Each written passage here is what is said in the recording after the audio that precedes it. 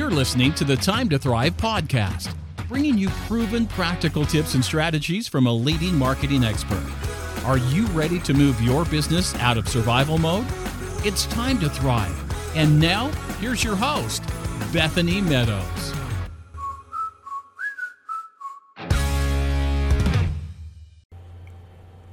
Welcome to Time to Thrive. This is Bethany Meadows, and today we're going to talk about direct mail. Now, for a while there, we thought direct mail was dead, but it's making a comeback. Basically, during a time when other traditional forms of media, and traditional is, things that you've done for a long time, TV, radio, direct mail, print, advertising, these we would call these traditional forms of media.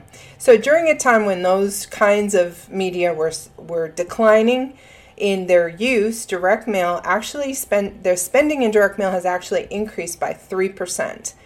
That might come as a surprise to some, but if savvy marketers know that the use of direct mail is still driving results, and so if it works, we want to use it, right? Even digital giants like Apple, Google, they're still using direct mail as part of their overall marketing strategy. So that should tell you something. Direct mail is great for acquisition, new clients, or even a retention strategy for existing customers. The appeal here is that you have the ability to measure the return on your investment through specific tracking codes, special 800 numbers that you only use on your mailings. QR codes are actually really strong again. Or maybe even I have clients that have a web address that they purchased specifically for a campaign, so they can count the clicks and know what kind of response that they're getting. So there's three things to consider as to build a direct mail campaign.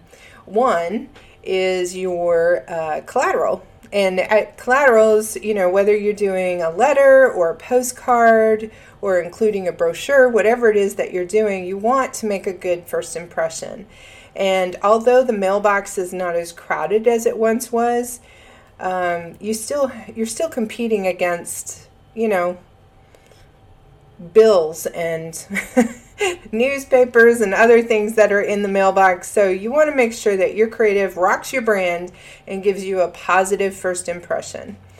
The next thing is whether you have targeted the right audience. If you're just sending out direct mail to certain zip codes or age or household income, you're really not being as targeted as you could be. And so you're going to see that in your response rate. Typically, years ago, we thought 1% was a pretty decent response rate for direct mail. But now, the average response rate, when it's targeted, is 4.4%. And that's a great return. So you want to be as specific as you can. Hobbies, whether or not they have children, what kind of past purchases they've made. All these things will allow you to really target your message, but also target the people most likely to purchase your product or service. And the third thing is you want to have a really strong call to action. If you don't ask people to do something, they're pretty much guaranteed they're not going to do it. So you want to make sure that the action you're asking them to take is very strong and apparent on your piece, on your direct mail piece. Do you want them to stop by your store? Or do you want them to call you? Do you want them to visit your website? Whatever it is, you need to narrow down on that one call to action. If you say, call us, stop by, and or visit, you've weakened your call to action. So it's better if you just pick one and drive everything into that one call to action. Of course, you need to ensure that your offer is compelling and relevant for the chosen audience. That goes without saying. Listen, there's some advantages to direct mail campaigns. So I just want to run through those for you if you're not convinced. It can be highly targeted. That means you can tailor it to a specific audience, and that is very powerful. It can be personalized, We actually have the technology now that you could put the name of each individual person you're sending it to right into the piece. It's tangible. People like to be able to touch things. It just gives it more credibility. It's familiar. Many people are uneasy about the modern digital marketing channels, and those spaces have gotten very crowded as well. It's versatile. There's just so many options. You could do postcards, you could do a magazine even, you can do letters, you can do a combination of all these things. So it's very versatile. It's measurable, and understanding your results and the return on the investment is very valuable. It helps you understand where to put more emphasis with your budget and with your resources. It's simple. Design it, mail it, measure your response. So doesn't require a lot of technology or a lot of understanding in the online arena. This is something anybody can do. So it's cost effective. You can also get discounted postage for direct mail.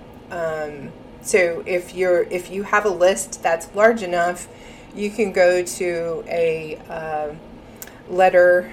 I call them a letter shop. It's an organization that will actually do the stuffing and put the postage on for you, and they actually pre-sort it by carrier route, and as a result, you get a discounted postage from the post office.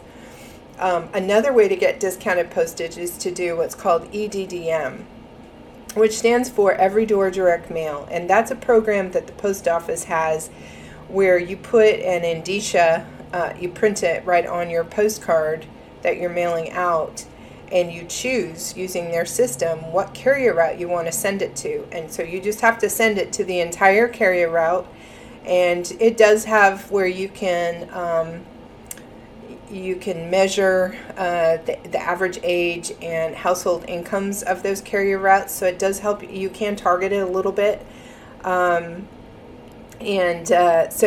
right now the postage for that is 18 cents. So that is a great deal as well. It has synergy.